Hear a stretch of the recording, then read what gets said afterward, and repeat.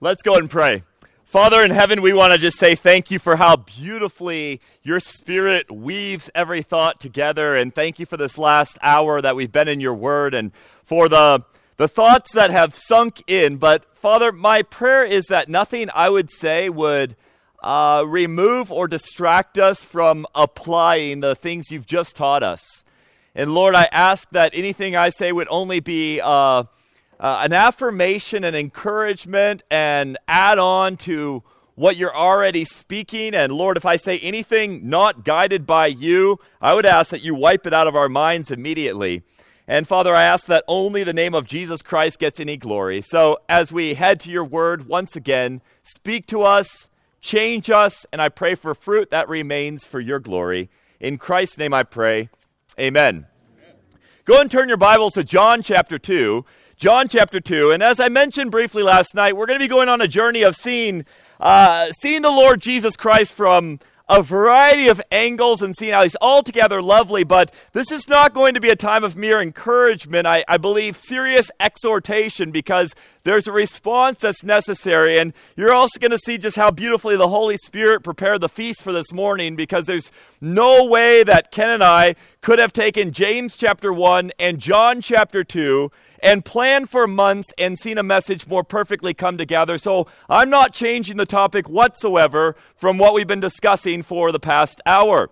Now, we're going to notice in this passage, when we actually get to it and begin reading it, that this is the first of the signs that Jesus did in Cana of Galilee. And when we see the first of the signs, I know that in our world today, if there's a presidential candidate, or any candidate for that reason, when they're announcing their candidacy, when they're first promoting their campaign, they are very intentional with every detail that is involved in that presentation. The location, the venue in that location, the people they want standing next to them, the things they're going to say. Every detail is vital because it communicates something that they're about to share. All right, well, that's fair. How about another example? Another example is, I guess a year and a half ago, I decided to propose to the girl that I wanted to marry. Now, if you actually just saw the way I proposed, I'm not going to go into it, you'll see I proposed underneath a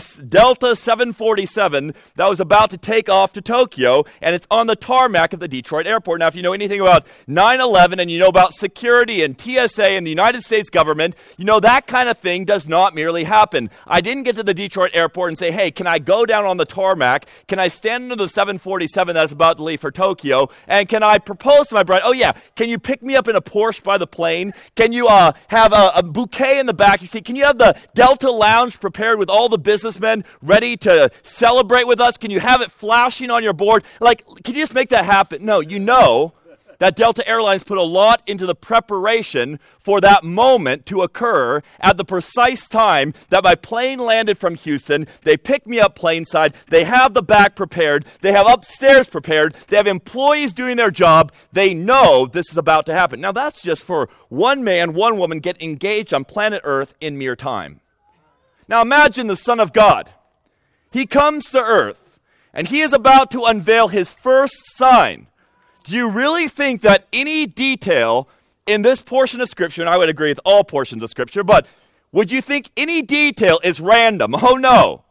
So as we read these 11 verses, let's read it with awesome reverence.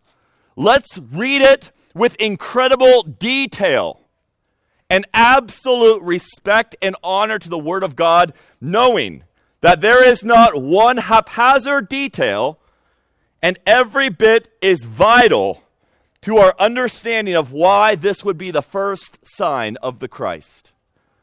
So John chapter 2, we'll read verses 1 through 11. On the third day, there was a wedding at Cana in Galilee, and the mother of Jesus was there. Jesus was also invited to the wedding with his disciples. When the wine ran out, the mother of Jesus said to him, "They have no wine." And Jesus said to her, "Woman, what does this have to do with me? My hour has not yet come." His mother said to the servants, Do whatever he tells you." Now there were 6 stone water jars for the Jewish rites of purification, each holding 20 or 30 gallons. Jesus said to the servants, "Fill the jars with water." And they filled them up to the brim. And he said to them, "Now draw some out and take it to the master of the feast." So they took it. When the master of the feast tasted the water, now become wine, and did not know where it came from, though the servants who had drawn the water knew, the master of the feast called the bridegroom and said to him, "Everyone serves the good wine first, and when people have drunk freely, then the poor wine. But you've kept the good wine until now."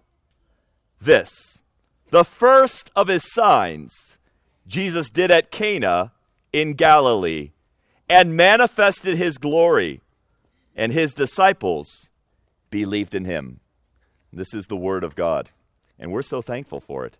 Now, as we walk through this passage, I'm going to give you just a little outline, and that's for navigational purposes, all right? That's not what you're going to take away and be thinking about, but we're going to see 3 things here. The first thing we're going to see is the invitation. Then we'll see the incident, and finally we'll see the importance, all right? So walk through this with me, the invitation. And let's look at what this invitation entails. 3 things that we'll kind of focus in on, but watch out. These 3 things are intended to be self-examination tools for the Holy Spirit to convict our lives. Let me just say it like this. First, I'm going to speak from my perspective, and then I trust, speak exactly what the Lord has here. I just want to say I'm tired of smart Christians. Now, I don't mean smart Christians is a bad thing. I'm saying I'm tired when it ends there. We have so much knowledge. We all know that if you eat and you eat and you eat, well, that's good in a sense, because in your lifetime you need to eat a lot to survive. But if you don't work out, it's not exactly the healthiest thing. And it's not about smart Christianity, it's about obedient Christianity. Obedience to the person of Jesus Christ. So as we look at the invitation, let's look at 3 aspects of it. The first thing I want you to notice in this passage is Jesus was invited to attend the wedding. He was invited to attend. In other words, he came on an invitation, and actually even more than that, in that day, if you were coming to a wedding and you were invited to attend a wedding and you didn't come, it was a disgrace to the couple itself. And so he was invited to attend the wedding. But let's just pause there. How often in our lives do we do the same thing, in the sense that we invite the Lord Jesus Christ to attend our life in some capacity or another? Now, that's good. I'm glad you invite him to attend. But think about it. We have our family, and we invite him to attend. We want him to be part of our family. We have a marriage. We invite him to be part of our marriage. We have academic life, the tests that my brother was talking about. I know many times I asked the Lord to be with me when I took an exam in university. I wanted him to attend. We could say that for all aspects, work life, recreation, this conference. But let me suggest something to you. The Lord does not merely want to attend anything in your life. In fact, when that is your relationship with God, you're saying, "God, be with me. God, attend this." I want to suggest to you that you're really missing who he is. And in a minute, we're going to see that Mary's going to point us to what he wants to be in our life. And I'll say it like this. Jesus doesn't want to be part of your life. He doesn't want to be part of your life, your life, your life, or your life. He doesn't want to be part of any of your lives. He wants all of it. He never came to be part of it. It says in Colossians 3:3, "For you died, and your life is hidden with Christ in God. And when Christ, who is your life, appears, you will appear with him in glory." When we merely invite him to attend something in our life, we're truly missing who he is. Is the God of the universe somebody that you merely invite to attend something? No. But that's not where it stops. Notice it goes on. At first, that's the phase, but then notice what Mary goes and says to her son. Follow along in this passage, and we see in verse 3, "When the wine ran out, the mother of Jesus said to him, 'They have no wine.'"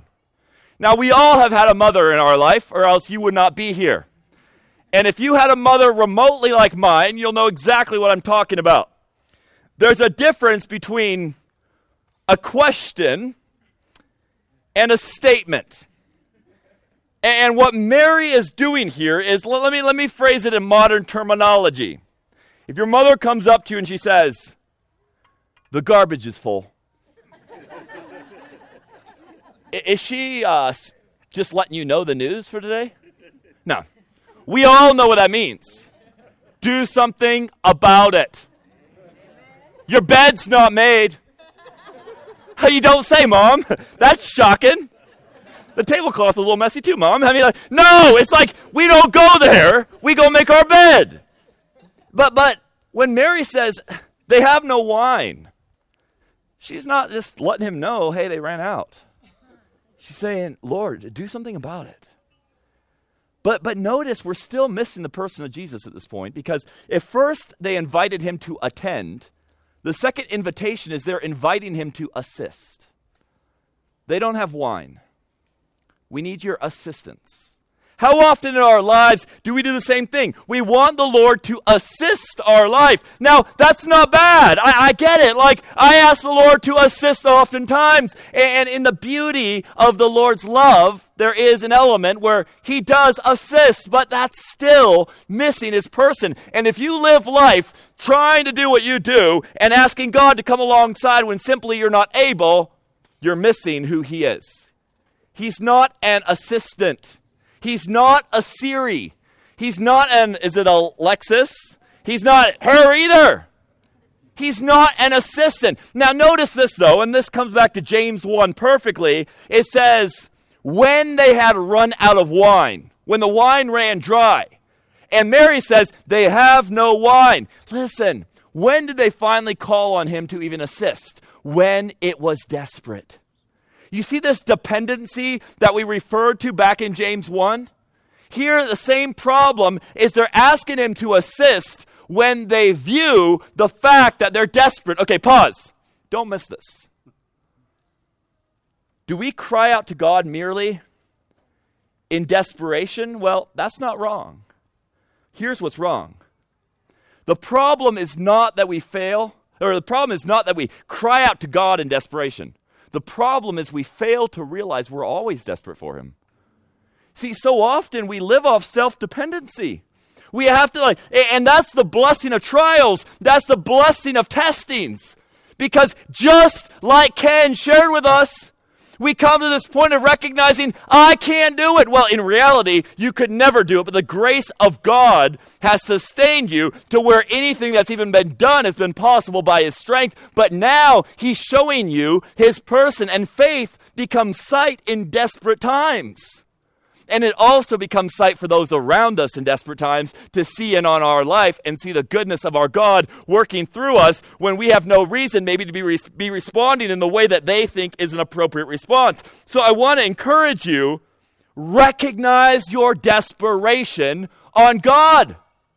Because when you do, the world's not going to see God merely in good or bad times. They'll see him in good times. They'll recognize every moment, I cannot but for the grace of God in my life. So are we inviting him merely to attend or to assist in our life? Let's just pause for one little second and let's take an aside. I want you to see how Mary is in this journey of learning. First of all, did you notice how she's referred to in this passage? And let me ask the question like this. How many times is Mary's name mentioned in that portion I read? The answer is none. Mary's never actually mentioned by name. What is her title? Her title is the mother of Jesus, his mother. Now that's vital because, get it. Her identity was solely in her son. In other words, it's all about her relationship to her son.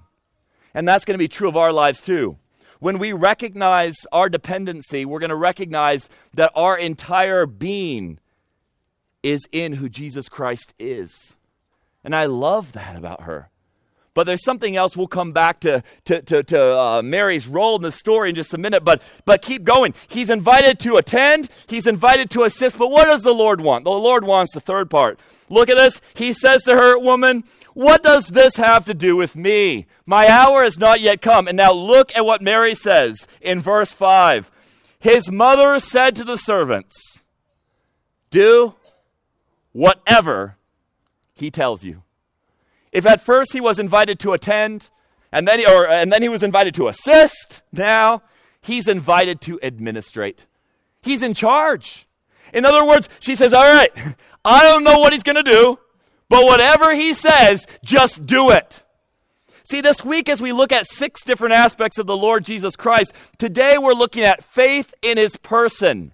We're not looking at faith in what we know about him. It's faith in knowing him. It's not about our knowledge or the capacity we have to understand, because we know from Proverbs 3, we don't lean on our own understanding. We lean on who we know, and who we know is him. So what she says is, do whatever he tells you. And this is where, when we come to that point where we say, Lord, it's in your hands. And what has he told us? Well, we're going to come to that more, but he's given us his word. We walk on his word. Listen, there are things in the word of God I know you don't get and I don't get. But you understand what it means to say, do all things without complaining or disputing? It means complaining is always a wicked activity in the light of God's holiness. When you complain, you're saying, my God's not fully good. When you worry, you say, my God might not be good in the future. Start there. Do whatever he tells you. You say, I don't know why I'm doing it, because it really does not seem ideal. And you say, I don't have to understand. I don't understand. It doesn't seem ideal, but I know my God's good because I know who he is. So let's just walk on that. In everything, give thanks. I don't feel like giving thanks. It's really not my feeling right now, but I'm okay. Do whatever he tells you. Invitation to administrate. Now, don't you love the fact that Mary, this one who's praised by so many, this is the last time she speaks in all of Scripture. She steps off the stage. She's there. She's there in his ministry. She's there at the cross. She's there in the upper room. She never speaks again. This is the last phrase of Mary in Scripture. Points to her son, do whatever he tells you, and steps down. Is that not a great message for all of us? May our lives be that for the world around us. Point to Christ and get out of there. Show the world what he looks like. Be a follower of him, but the focus is never on us. So the first thing we see here is we see this invitation. But let's get to the incident, because the incident is oh so practical. At first we see this invitation that he wants to administrate in our lives. What does his administration look like? Well, verse 6, now there were 6 stone water jars there for the Jewish rites of purification. Let's start simply here and just recognize the Lord works with what's right in front of him. So often I think we use as an excuse something we don't have. Look, the Lord's never looking for what you don't have. He wants you. Remember with Moses in Exodus chapter 4, verse 2? What's in your hand, Moses? A staff. All right, let me work with that. By the time you get down to chapter 4, verse 20 in Exodus, do you know what that staff is called? It goes from being a staff. 18 verses later, it's called the staff of God. It was just a staff 18 verses ago. But when it was surrendered to the hand of the Almighty God, it's now God's staff. Remember when Moses lifted his right hand over and the water separated?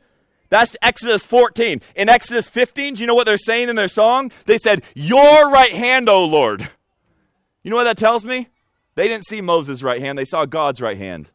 Imagine a life where the world does not see you because you're simply surrendering to the administrator what you have, and he takes it and he uses it. There were 6 stone water jars there. 6, we know, incomplete. I'm not going to focus on this. In fact, if you want to look into this more, you're going to have to do your own research, and you can head on back to, don't go now, but you can head on back to Numbers, and you can see how these stone water jars were used, especially go to Numbers chapter 19, and start in verse 17, go down to verse 22. You'll find an amazing journey, but incomplete. So what does God do with this? He says, fill the jars with water, and they filled them up to the brim. Now, The servants have an attitude that I oftentimes miss because, again, going back to my childhood, I lived over in Senegal, West Africa, and we had one of these water sources where the water just came out so slowly, especially when it's being filtered, and it's just like a trickle. So my mom said, fill up the glasses with water before a meal. It was an annoying process of slowness, right? And we had these large glasses. I mean, you're supposed to stay hydrated when you live in the desert, right? So she said, fill them up. What would I do? I would fill them up, but really 2/3 full would be full in my definition of it. So with that being said, it was really never full, but as long as I didn't get in trouble for not filling the glasses, that was my definition of having done my job. But I want you to see what these servants did. When the Lord said, fill these water jars with water, these water pots with water, it says they filled them to the brim. Now, the only people in this entire amphitheater that are not impressed are those that have never drawn water from a well. Let me do a little survey. How many of you have actually physically drawn water from a well? You're the ones impressed when I say drawing 180 gallons is not easy. Because if your bag is anything full and you're pulling it up, that's heavy. So you want a smaller bag. And that means there's a lot of pulling. I mean, if it's a shallow well of 50 to 70 feet, that's shallow, that's still an incredible workout. You don't believe me? Come visit me in Niger. I'll have you pull water out of a well. But get this. Even though it was not an easy process, they filled it to the brim. Let's make a simple statement with profound implications. Are you ready? Complete obedience yields abundant blessing. Complete obedience yields abundant blessing. Let me ask you a question just in your life, my life. Where in your life are you obeying God's word, but you're not obeying it to the brim? Now listen, I'm not saying that in a judgmental, accusatory way. I'm not saying it like God's ticked off at you. I'm saying you're missing intimacy and you're missing opportunity. I'll make this super practical, all right? Take a passage like 1 Timothy chapter 4, verse 12. You know it. Where Paul's exhorting his son in the faith to be an example, starting in speech, in conduct, in purity, right? All right, pause. Let's just think about this. What would it look like? Just seriously, today. Don't think tomorrow, because you think about tomorrow, you won't do it today, all right? What would it be like if in your life you said, okay, Lord, you said fill those water pots with water. I'm going to fill it to the brim. What would it look like if in your speech today you filled your mouth to the brim with obedience? All right, so that means no corrupt word. Ephesians 4:29. No corrupt word proceeds out of your mouth. Everything that comes out of your mouth blesses other people. There's no gossip or slander. There's no complaining or worrying. Absolutely everything brings glory to God. Imagine if only your mouth was hijacked by the Holy Spirit. Just your mouth. You would be such a person where not only would people want to be around you, but everyone around you would know the grace of God. That's just your mouth. Now let's take another aspect. What about your conduct? Take a passage like Titus 2, 6-8, where he talks to the young men about being above reproach. What if you said, I'm not just going to be obedient to the word of God, I want to be so obedient that if people look at my life from any angle, they cannot even suggest a hint of sin. Now, I understand we live in a world that's going to look for a lot. But what if we wanted to be filled to the brim with obedience? Notice these servants. They didn't just choose to obey. They're like, I want everything he has. Do whatever he tells me. And I'm not just going to do it. I'm going to do it all the way. What would it look like in love? What if we loved to the brim? What if our love suffered long and was kind? What if our love did not envy? What if our love did not parade itself? What if our love was not puffed up? What if our love truly was in humility? What would that look like? I just wonder, what would a church that obeys to the brim be like? All I can imagine is this. The world would see what the folks saw in Acts 4:13 when they looked at Peter and John and they said, these guys have been with Jesus. That's a lot of wine that we're about to have here, all right? So we've got 180 gallons filled to the brim. But now look at what the Lord Jesus says to them. And the statement is quite simple. He says this, Now, you have filled it up. You've obeyed to the brim.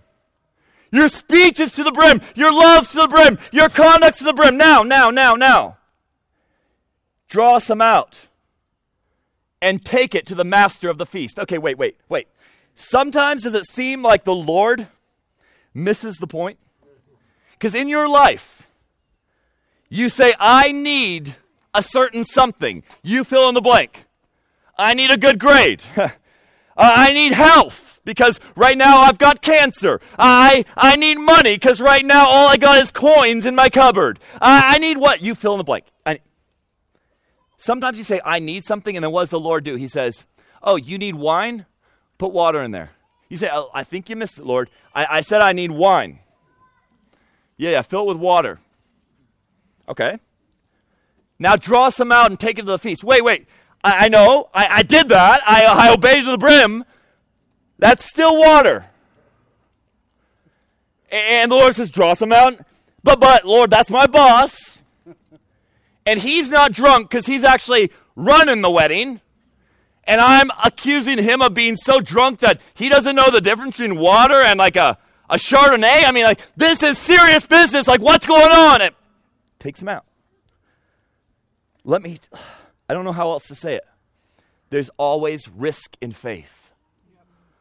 If you have no risk in your life for the Lord, if there's not a platform where you're going to look really stupid if the Lord fails you, chances are you're not walking in faith. Because when you step out on the Word of God, you are putting yourself in a position where if God does not come through for you, you look like a failure. Is that your life right now, or is the Lord just a backup plan, or maybe your primary option, but you have a backup plan? That's not faith. That's just logic. See, here's the thing. Don't miss this. I'll say it slow and I'll say it twice. If you obey the Lord Jesus only when you understand what he's asking, you treat him as a teacher. But if you obey the Lord Jesus Christ, even when you have no clue what he's asking you to do, that's when you honor him as Lord. Say it again. When you obey the Lord Jesus, when you understand what he's asking you to do, you treat him like a good teacher. But when you obey him, when he makes no sense to you, but you know who he is, and you say, I'm going to walk on that water regardless, that's when you say, you are my Lord Jesus Christ. Let me ask you, where do you know the Lord said something to you, but you're just saying, I just don't quite get it yet? The Lord's never asked you to get it. It's to get him. Do we have faith in his person like these servants did? Now we're going to see a beautiful lesson that is going to just be reiterated throughout the Gospels, reiterated throughout Scripture, and reiterated throughout our experience.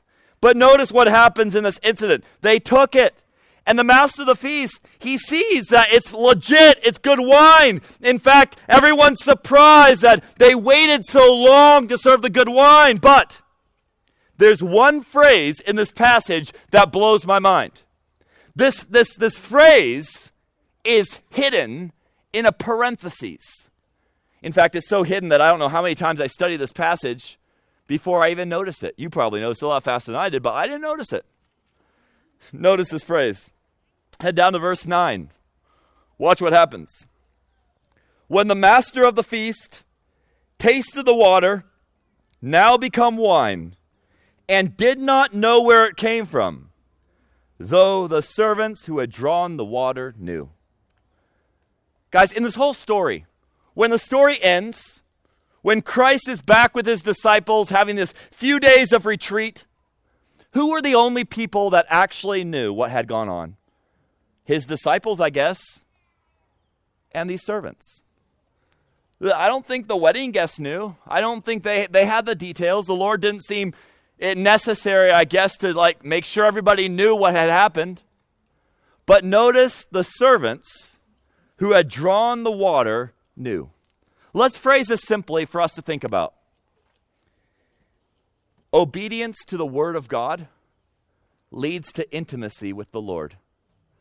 I'm not talking about you're earning anything. I'm saying you're trusting someone. When you trust God's word at face value. So many times we pray this prayer, Lord, I want to know you and the power of your resurrection, the fellowship of your sufferings. Lord, I want to be near to your heart. I want nothing between my soul and my Savior, so that his blessed face may be seen. Nothing preventing the least of his favor. May the way just be kept clear, nothing between. Okay, we say that. The pathway is laid out. It's obedience. Obedience to the word. What we know. What the Holy Spirit has convicted us on. It's not complicated. You're a little younger than me, but you can have that obedience to the Lord and intimacy with him in a way I'm not enjoying simply because you're obeying what you know. It's not about what you don't know. It's about what are you being convicted on right now. Remember John chapter 10, verse 21? He who has my commandments and keeps them, it is he who loves me. And he, my Father, will love, and I will love. And what's that last line? And I will manifest myself to him. God shows himself to those that trust him in his word, that walk in his word. It's not that God's seeking to hide himself from you. It's God wants to show himself to those that are willing to say, your word is a lamp to my feet. It's not a floodlight. I don't see the whole journey. I just see the next step, and I'm going to take it by faith. Do you think anyone here really doesn't know the next step? You say, I don't know that next. You're probably looking down the road. The next step is this morning. This next step is right now. Before our rear ends get out of the seat, our next step is, what is our obedience to the word of God we heard? From John 2, from James 1, or wherever the Holy Spirit led you. Are we going to respond? Sometimes our first response is confession and repentance before the Lord, saying, Lord, I know that I've been inviting you to attend my life. Or I've asked you to help me out a lot. Oh, but I haven't passed over the reins. I want to just let the Holy Spirit tell you, where is that true in your life? Where is he convicting you? Maybe just start with confessing it. And saying, Lord, I turn to you and I need you to communicate to me that first step. Maybe the word of God has just hit your life and you say, that is so not true in me. I know I'm a complainer. I know that unlike Mary, my identity is in idolatry. I'm known for my work. I'm known for my position in the local church. I'm known for my loudness. I'm known for this. I don't know. Is your identity hidden in Christ so that when people see you, they just see Jesus? Don't feel condemned. Feel convicted. If the Holy Spirit's speaking to you, get excited when he talks to you. Conviction is a beautiful thing, intended to mold us more into the image of Jesus, not to discourage us from obedience. With that being said, we see this incident occur, and we see that intimacy belongs to the servants. Did you notice the servants never open their mouth? I love that. They're silent the whole time. It means that God doesn't need loud people.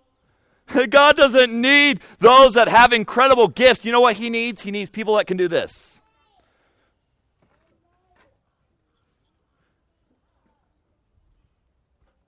That wasn't complicated, was it? They had intimacy. No one does not have the opportunity with intimacy with God today. No one. It's not about what you bring to the table. It's about who brought you to the table. And that's the Lord Jesus Christ. And with that, we come to the importance of this whole thing. Do you notice what it's called? It's called a sign. Why is it a sign? Well, when I was driving up to Yosemite, first of all, I took the route that the fire was on, so I had to do a little 2.5-hour detour up north to find another entrance to the park. But that being said, there were a lot of signs along the way. Now imagine, as I'm driving, and I come to a sign that says Yosemite, 41 miles. What if I get out of my car and say, I'm here? I'm done. Like, let me get a picture. I'll take a selfie. It's on Instagram. Like, it's not really, so don't go check my Instagram. There's no picture of Yosemite 41 miles away. But imagine I stop there. You say that's foolish. That's a sign. No one focuses on a sign. A sign points you to the destination. A sign is never the destination. Okay, hang on. this is a sign. If I just stop right here and I just say, that's it, I'm missing something. There's an importance in all of this that we can't neglect. The Lord says this is the first of his signs. Did you notice what he said to his mother? First thing he says, my hour has not yet come. And then he does it. Well, okay, wait. If you say my hour has not yet come, why are you just doing exactly what they want? He's making sure they understand. He's showing who he is. But this is all a picture of something more. You see, in Luke chapter 22, verse 14, there comes a place where Jesus Christ says in the Word of God, now when the hour had come. And you know that hour included another cup of wine. And that hour included another celebration of a wedding that would be. And what was that cup? It was the cup the Lord Jesus took on the night in which he was betrayed. And now, this is not merely some cup of wine at a wedding. He says, this is my cup. Take of it, drink of it, all of you. This is the sign of the covenant in my blood, which is shed for you. See, what he's showing us is all of this is beautiful, but it's beautiful because we're invited to another wedding. We're invited into another relationship. And this is a relationship where he took the cup of God's wrath, where now he invites us to partake of the cup of his celebration. Think about this. The whole book of John is a beautiful juxtaposition between the Old Testament scriptures and the New Testament. But think about it like this, because in the beginning it says in John 1:17, I believe it is, where the law comes through Moses, but grace and truth comes through Jesus Christ. When Moses came with the law, what was the first sign or the first real plague on Egypt? Well, water became what? Blood. And that was condemnation. What's the first thing Jesus Christ brings? He says, I didn't come to condemn the world, but that the world through me might be saved. So his first was water to wine. Not condemnation, but celebration. You see, the lawgiver brought death. The life giver brought joy. And what we see in this beautiful picture is we're not entrusting the administration of our life to someone who just wants to rule over us. We're trusting everything to the one who loves us more than we love ourselves. We're trusting ourselves to the very Son of God who says, my hour is when I give my blood for you. You see, when Mary says, do whatever he tells you, that's not a big deal when you know how much he loves you. In fact, it's the only reasonable response, as Romans 12:1 and 2 tell us. So I close this morning by asking you, are you putting your faith in what God does? Or are you putting your faith in who God is? Because the difference will manifest in the way we respond to his word. We're not going to obey because we have to. That's very religious of you. You're going to obey, get this, because you get to. You're going to obey because you want to know him intimately.